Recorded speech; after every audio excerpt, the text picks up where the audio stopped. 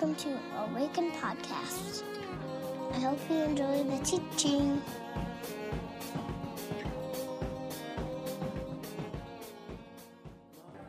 Hey everybody, welcome. If you have a Bible, I want to invite you to find it. If you don't have a Bible, you can. There are some black ones in the pews in front of you. There are apps you can download. Did you guys know that? Apps with Bibles. You can just have them right on your phone. We're in 2 Corinthians chapter 9. I'll invite you to turn there. As you do, I should let you know, my name is Micah. I'm the lead pastor here at this little church called Awaken. Glad you're here. We're in a series called Sequitur, which is a series we've been doing in the Eastertide part of our calendar. So if you're not familiar with the church calendar, there are a number of seasons in it. We are in the season called Eastertide, which is basically where the church lives into or works through the implications of the resurrection, which of course is Easter. We just celebrated that a couple of weeks ago. And if you missed that, you were probably under a rock somewhere. That's a joke. Hey-oh, come on everybody. It's a sleepy Sunday morning, is it not? It's kind of dark in here. First hour was a number of folks just kind of like, hey man, how's it going? Like we lived in Colorado. Hey, now I got you. All right, okay. So sequitur is a logical conclusion or consequence. It's the implications of something. And so we're talking about what are the logical implications of Easter and resurrection. And we've talked about we are a forgiven people because of Easter. We are a missional people. We are sent into the world. Last week we talked about generosity.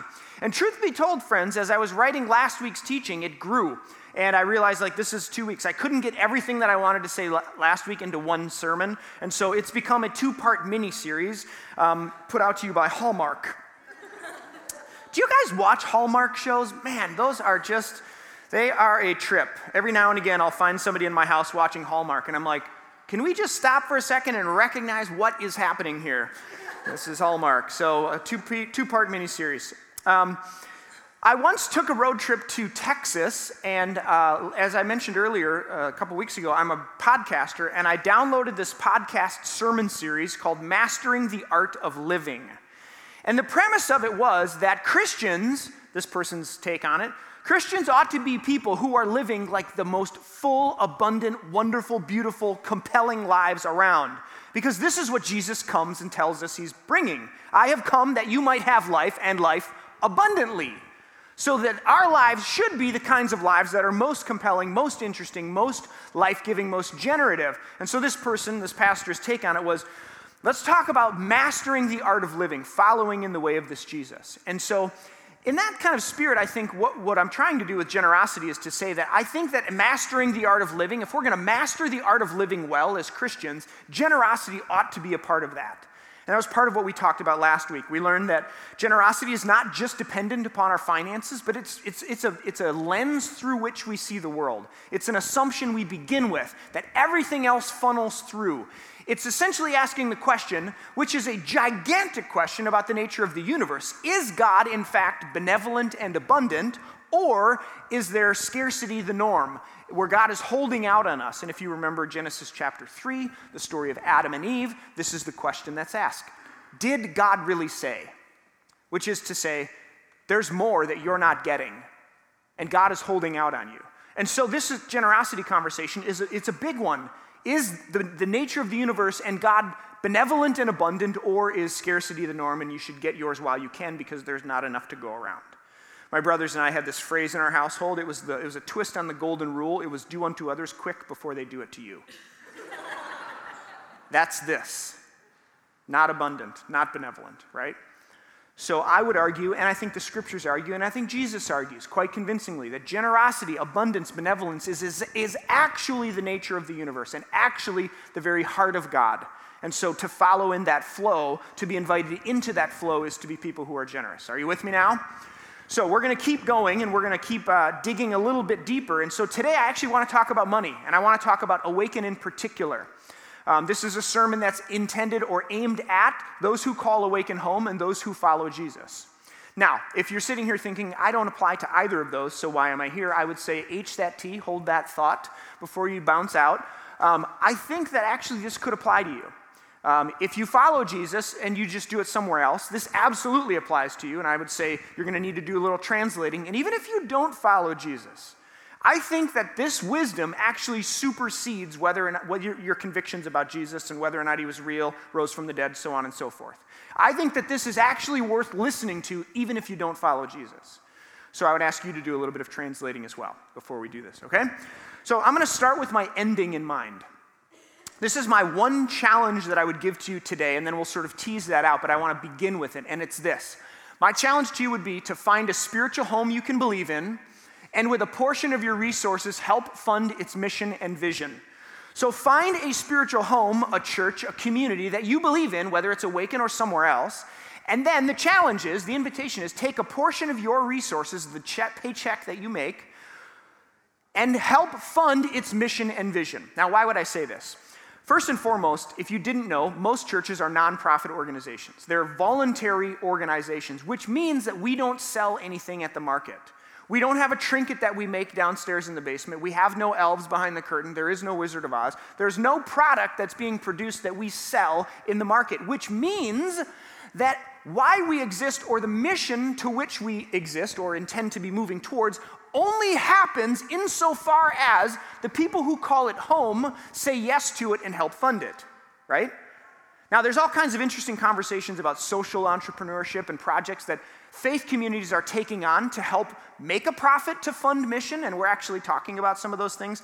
I had this brilliant idea that we should buy that little cafe that was defunct over here on the corner, and now some wonderful restaurateur who owns a whole bunch of other restaurants in St. Paul has bought it and makes lovely donuts and Italian food. I have good ideas, guys. I'm telling you, I'm just saying. I'm kidding. A little bit, but he called me actually. He's like, yeah, my name's Tim Niver. I'm a restaurateur. I've opened a few restaurants, and I need to call the businesses in the local neighborhood to kind of get them to sign off on. So are you the owner of the building? And so we had a long chat about if he had good food and really good beverages, I would sign his deal. I think he's lived up to it. But what this means then for us as a nonprofit, right? We don't have anything to sell. Vision and mission is critical. Why we exist and what's at the center of what we do becomes absolutely essential. It's critical because if you don't buy it, if you don't believe it, if you're not willing to sort of give to it, if your life hasn't been impacted by it, then it doesn't happen. So we either need to find one that does compel people, because people don't give to programs, I would argue. People give to vision. They give to something that's compelling, that's changed their experience or their life, or done something that's helped them live a better life as a follower of Jesus. We believe God's given us a specific vision and a mission at Awaken. And if you've never heard it before, I'll say it for you. If you're in the partnership class, you should be able to stand up right now and just recite it. So who's going to do that? Here it is, friends. Awaken exists. This is why we're here, to be in partnership with God in the renewal of all things by demonstrating and announcing the way of Jesus in the world. So at like 50,000 feet, the reason this church is here is to say we want to respond to the invitation we feel God's given. This is missional 2 weeks ago. To be in partnership with God, yes, to God's invite. And we do that by demonstrating and announcing the way of Jesus in the world. So everything that we do funnels through this, all right? Now, why am I encouraging you to take a portion of your resources and help fund a local church's vision and mission? Why would I do that? A couple of things, and then we'll jump into 2 Corinthians. How you spend your money is a reflection of your heart. What you do with your resources, the way people would always say, like, if you want to know what somebody values, just look at their checkbook. Jesus himself says, out of the overflow of the heart, the mouth speaks, and where your heart is, your treasure is, your heart will be also. So Jesus says that essentially there's something about the very essence of who we are, the center, our hearts, and what we speak and how we spend our money or where our treasure is, our heart will be also. So how you spend your resources, and I can't say it any more clearly than this, how you spend your money is a direct reflection of your heart. Now that might be encouraging to some of you and a little indicting to others. I don't know where that lands. And I'll just pause for one moment. Time out. Do you guys remember Shakespeare? This is an aside. I'm your pastor, and I love you. And anything that I say today comes from a heart of love, not of judgment or guilt. or shame. Oftentimes when this teaching happens in the church, it comes from guilt and shame and judgment. Can I get an amen? Have you ever been in that sermon? Okay, so that's not what I'm doing. I actually believe this is the best way to live life, okay? So everything that I say today comes from that. Are you with me? Okay, time it back in. Pause, play. How you spend your money is a direct reflection of your heart. Also, God has gone all in and invites us to do the same. How many of you were here at game night last night? Yeah, a couple of people. Michaela Vetter organized a little game night for us. Woo! This is the Gator Chomp for any Florida people in the room. We were talking, it was a great night. We had like 70-some people downstairs playing board games, you guys. Like no video games, no phones. It was just awesome. Cribbage, Rummy Cube, Sequence. You like that? That's what I'm talking. But we did say there was no poker table. So maybe next time we're going to have a poker table because God has gone all in. God's got pocket aces here, guys. That went about as well as it did first hour, but I thought it was good, and so I just went for it anyhow. Here's my point. In Jesus, God has gone all in. There is nothing left in the bank on this one. God has essentially said, I am all in for humanity, to the degree that I will sacrifice my own life in Jesus and resurrect from the dead and bring this whole thing together in Jesus. And then God essentially says, follow me. Jesus says, follow me on this path. If God is all in, then I would suggest God expects us to be all in with our passion, our time, our resources, holding nothing back. This is, by the way, what the church or religious people say when they say Jesus is Lord. That's essentially what we're talking about. Where everything is surrendered in my life, everything is surrendered to Jesus' way of being human, and I am participating in the kingdom of God coming to earth as it is in heaven. This is Jesus' prayer. Our Father who art in heaven, hallowed be thy name. Thy kingdom come, thy will be done on earth as it is in heaven.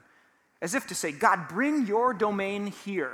Bring what you hope and dream for the world. Make it real here.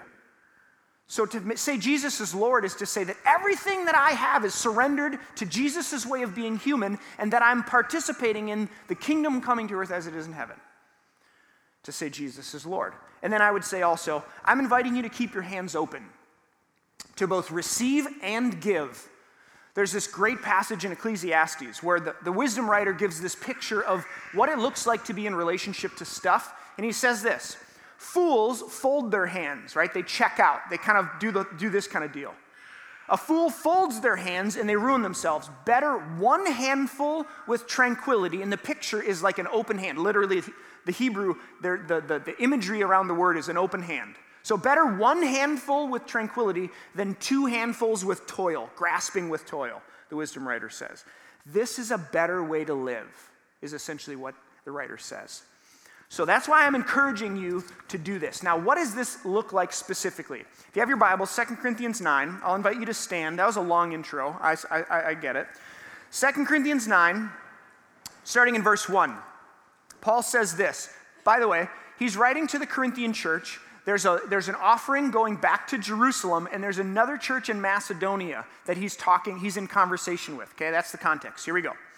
There's no need for me to write to you about this service to the Lord's people, for I know your eagerness to help, and I have been boasting about it to the Macedonians, telling them that since last year in Achaia you were ready to give, and your enthusiasm has stirred most of them to action. But I am sending the brothers in order that our boasting about you in this matter should not prove hollow, but that you may be ready as I said you would be. For if the Macedonians come with me and find you unprepared, we, not to say anything about you, would be ashamed of having been so confident. So I thought it necessary to urge the brothers to visit you in advance to finish the arrangements for the generous gift that you promised. Then it will be ready as a generous gift and not as one grudgingly given. Remember this, whoever sows sparingly will reap sparingly. Whoever sows generously will reap generously. Each of you should give what you've decided in your own heart, not reluctantly under compulsion, for God loves a cheerful giver. And God is able to bless you abundantly, so that in all things, at all times, having all that you need, you will abound in every good work. That's the kind of life I want. As it is written, they have freely scattered their gifts to the poor, and their righteousness endures forever. Now he who supplies seed to the sower and bread for the food will also supply and increase your store of seed and will enlarge the righteousness of your harvest. You will be enriched in every way so that you can be generous in every action or on every occasion, and through us, your generosity will result in thanksgiving to God. This service that you perform is not only supplying the needs of the Lord's people, but it's also overflowing in expressions of thanks to God. Because of the service by which you've proved yourselves, others will praise God for the obedience that accompanies your confession of the gospel of Christ. We talked about that last week. The gospel story is told. And for your generosity in sharing with them and everyone else. And in their prayers for you, their hearts will go out to you because of the surpassing grace God has given you. Listen to what Paul finishes the whole conversation about giving with. Thanks be to God for his indescribable gift. Pray with me.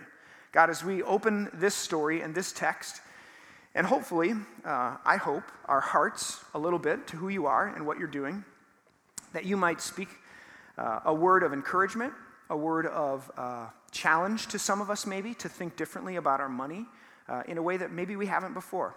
So Holy Spirit, be with us. I pray that you would just cover this time that we have together, that the words of my mouth, the meditations of my heart would be pleasing to you and would come from a place of grace and of love for this community that you've called together. And all God's people said, amen. You may be seated. So gang, this passage that Paul writes in 2 Corinthians 8 and 9 is a giant conversation about generosity. And we could spend weeks and months dissecting it and sort of teasing things out. It's beautiful, beautiful. I want to offer 4 thoughts this morning. And these are 4 values that we would say, when you decide to find a community that you can help fund the mission and vision of, here's what it might look like for you to do it. These are some of the values that should drive it, and they come from this passage in 2 Corinthians. So first and foremost, I would say sacrificially. When you give, I want to invite you to give with sacrifice or to give sacrificially. If you look at this group of people in Macedonia that Paul's talking about, these people buckled down in order to give. Paul says at another point that they didn't have much, but they gave over and above what he thought they could give because they were so compelled and joy welled up so much so in them that they said, don't leave us out of this opportunity to give to what God's doing. They wanted to be a part of it, and they did so sacrificially. For them, and I would invite for you, it was an act of worship.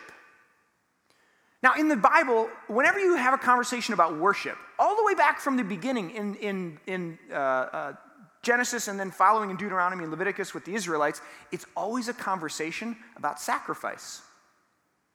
God's people, the very act of worship that they participated in the Old Testament was built around a sacrificial system. And so the worship of God's people was always about sacrifice, which is why Paul in Romans says, therefore, offer your own lives, your bodies as a sacrifice, for this is your spiritual act of what? Worship.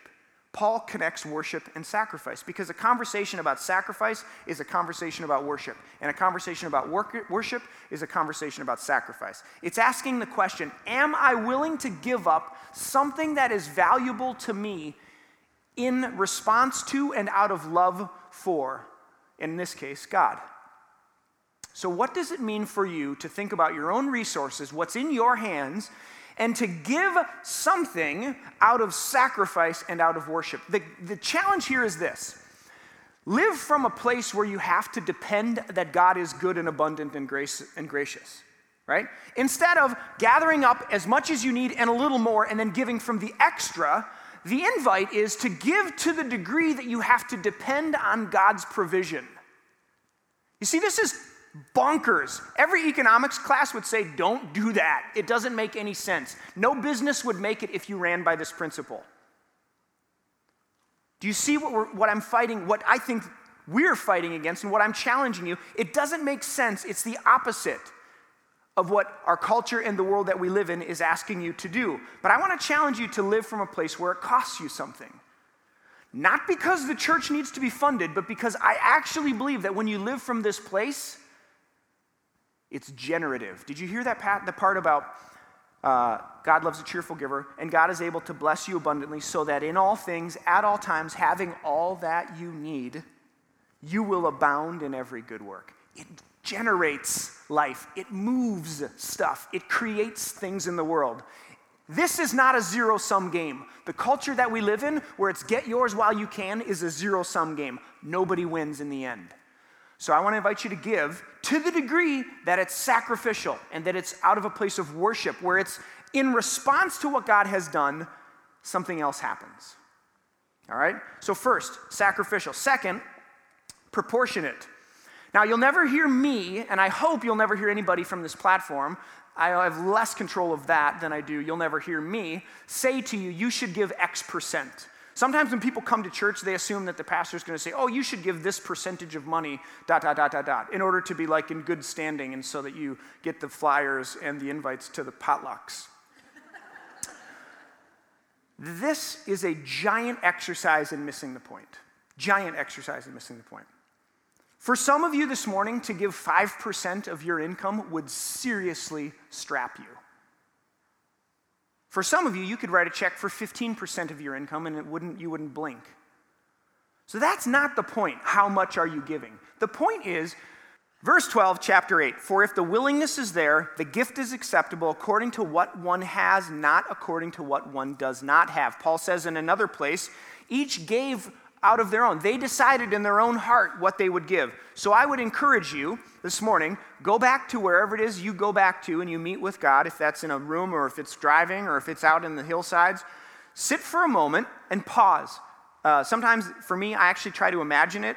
While we were singing earlier, I can see you now, I can see the love in your eyes. I have this little spot on a river in Colorado that I fly fished at with this beautiful little meadow part that comes around, and Jesus is usually, he's fishing, and then I come across the bridge and I sit there and he comes and hangs out with me. How crazy is that? That's my spot. So go to your spot, whatever it is, and just hold your hands out and say, God, here is my life, here are my finances.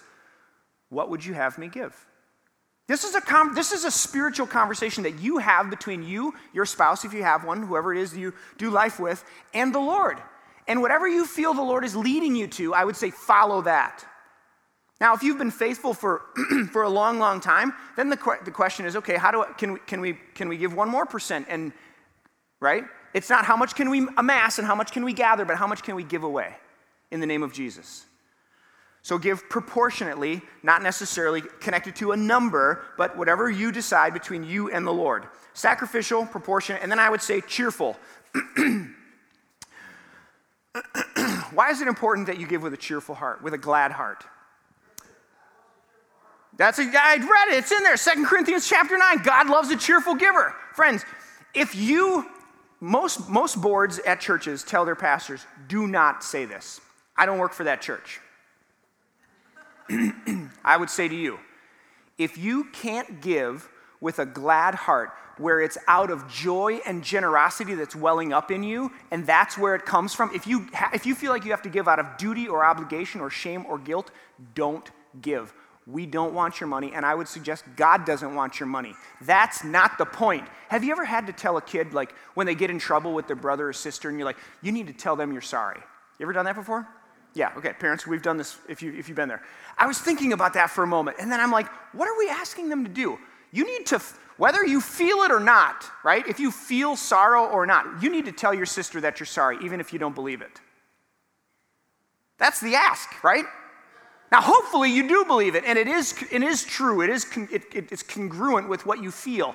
But, I mean, I know my kids, I know myself. Most of the time I'm not, right? Maybe they're not. So sometimes I say to my kids, you need to tell your sister, I shouldn't have done that. That's true. Whether you feel sorry, you can adjust. You can tell them you're sorry if you're sorry. But I would like you to tell your sister that I should not have done that. If you give out of guilt and shame or duty or obligation, you've missed the point. It is a giant exercise in missing the point. Don't give. God loves a cheerful giver. Our gift should be welling up out in us, and it should come from that place of joy and that place of generosity. If it's duty and guilt and shame, we've missed it totally. And I'll put some of that on us and some of that on you. Cheerful, with joy. Sacrificial, proportionate, cheerful. And then the fourth one is this. Committed and regular. Now, this is a conversation about community.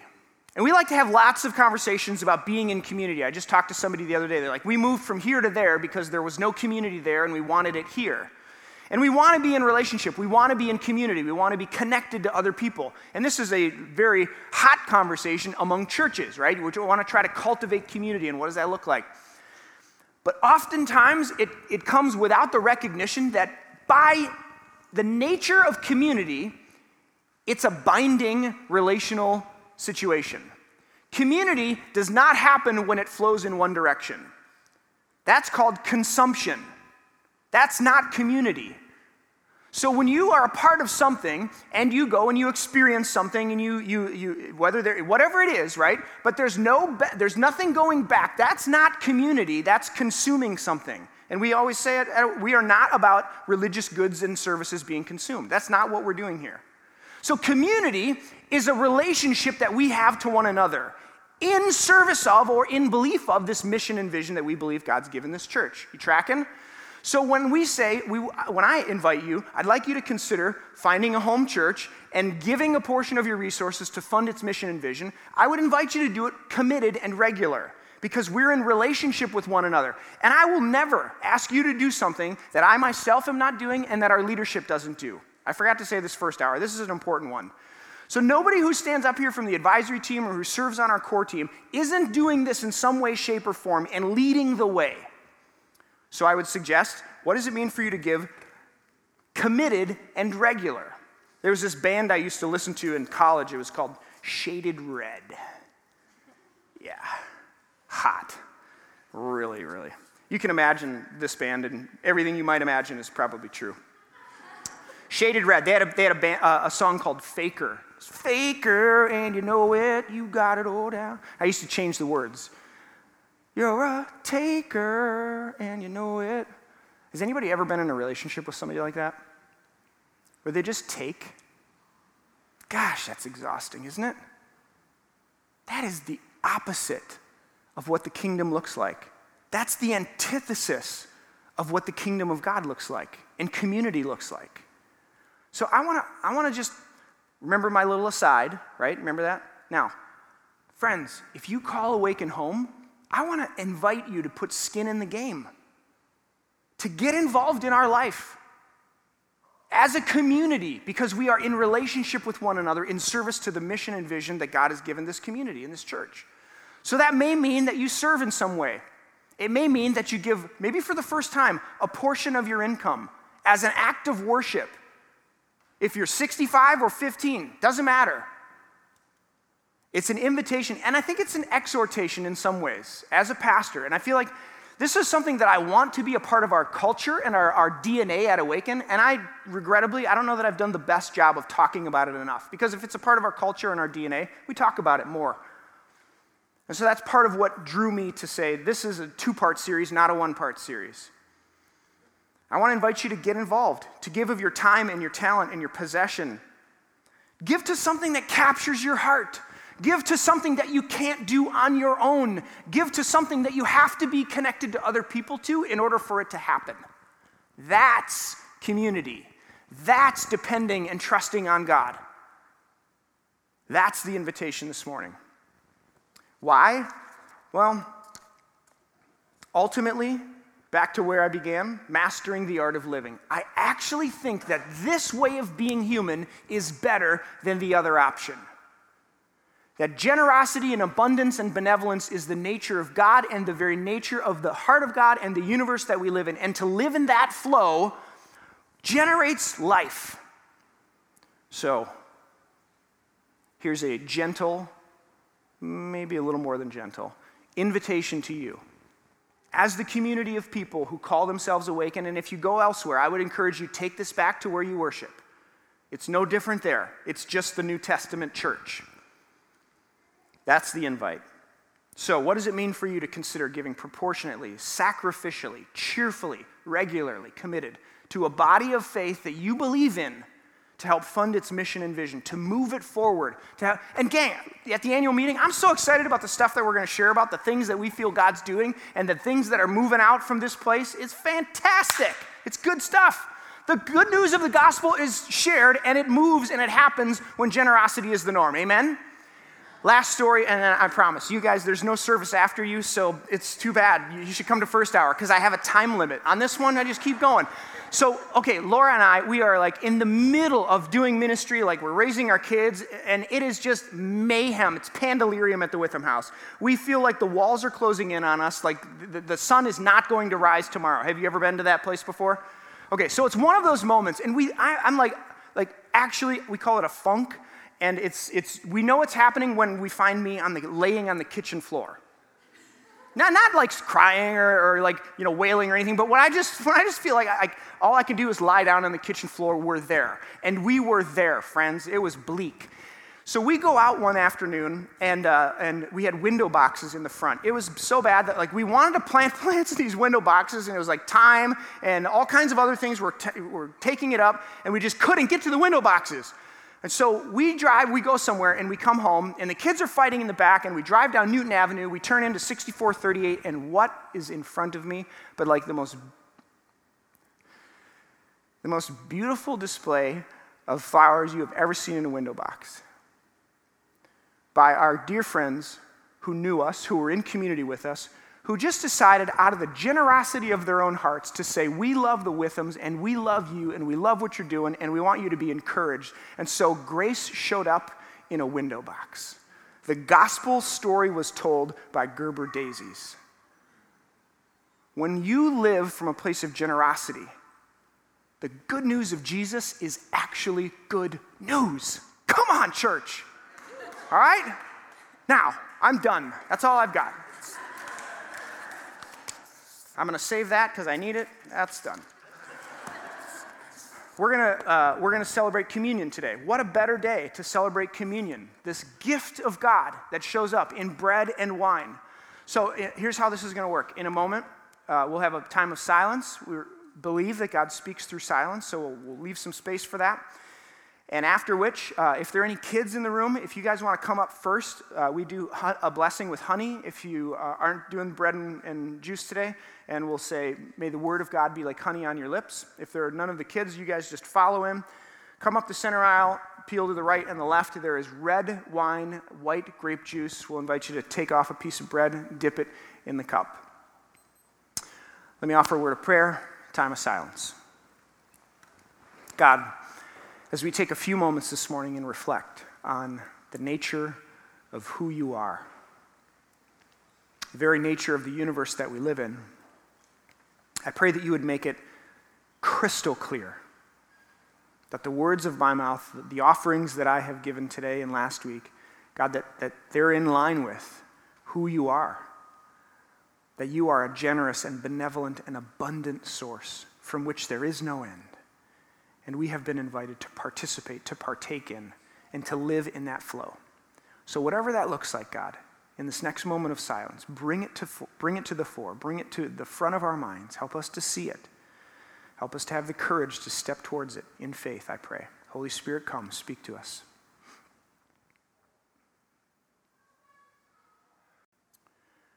God, would you seal what's been spoken over us and in us today, I pray. May we have the courage to move towards it. Amen.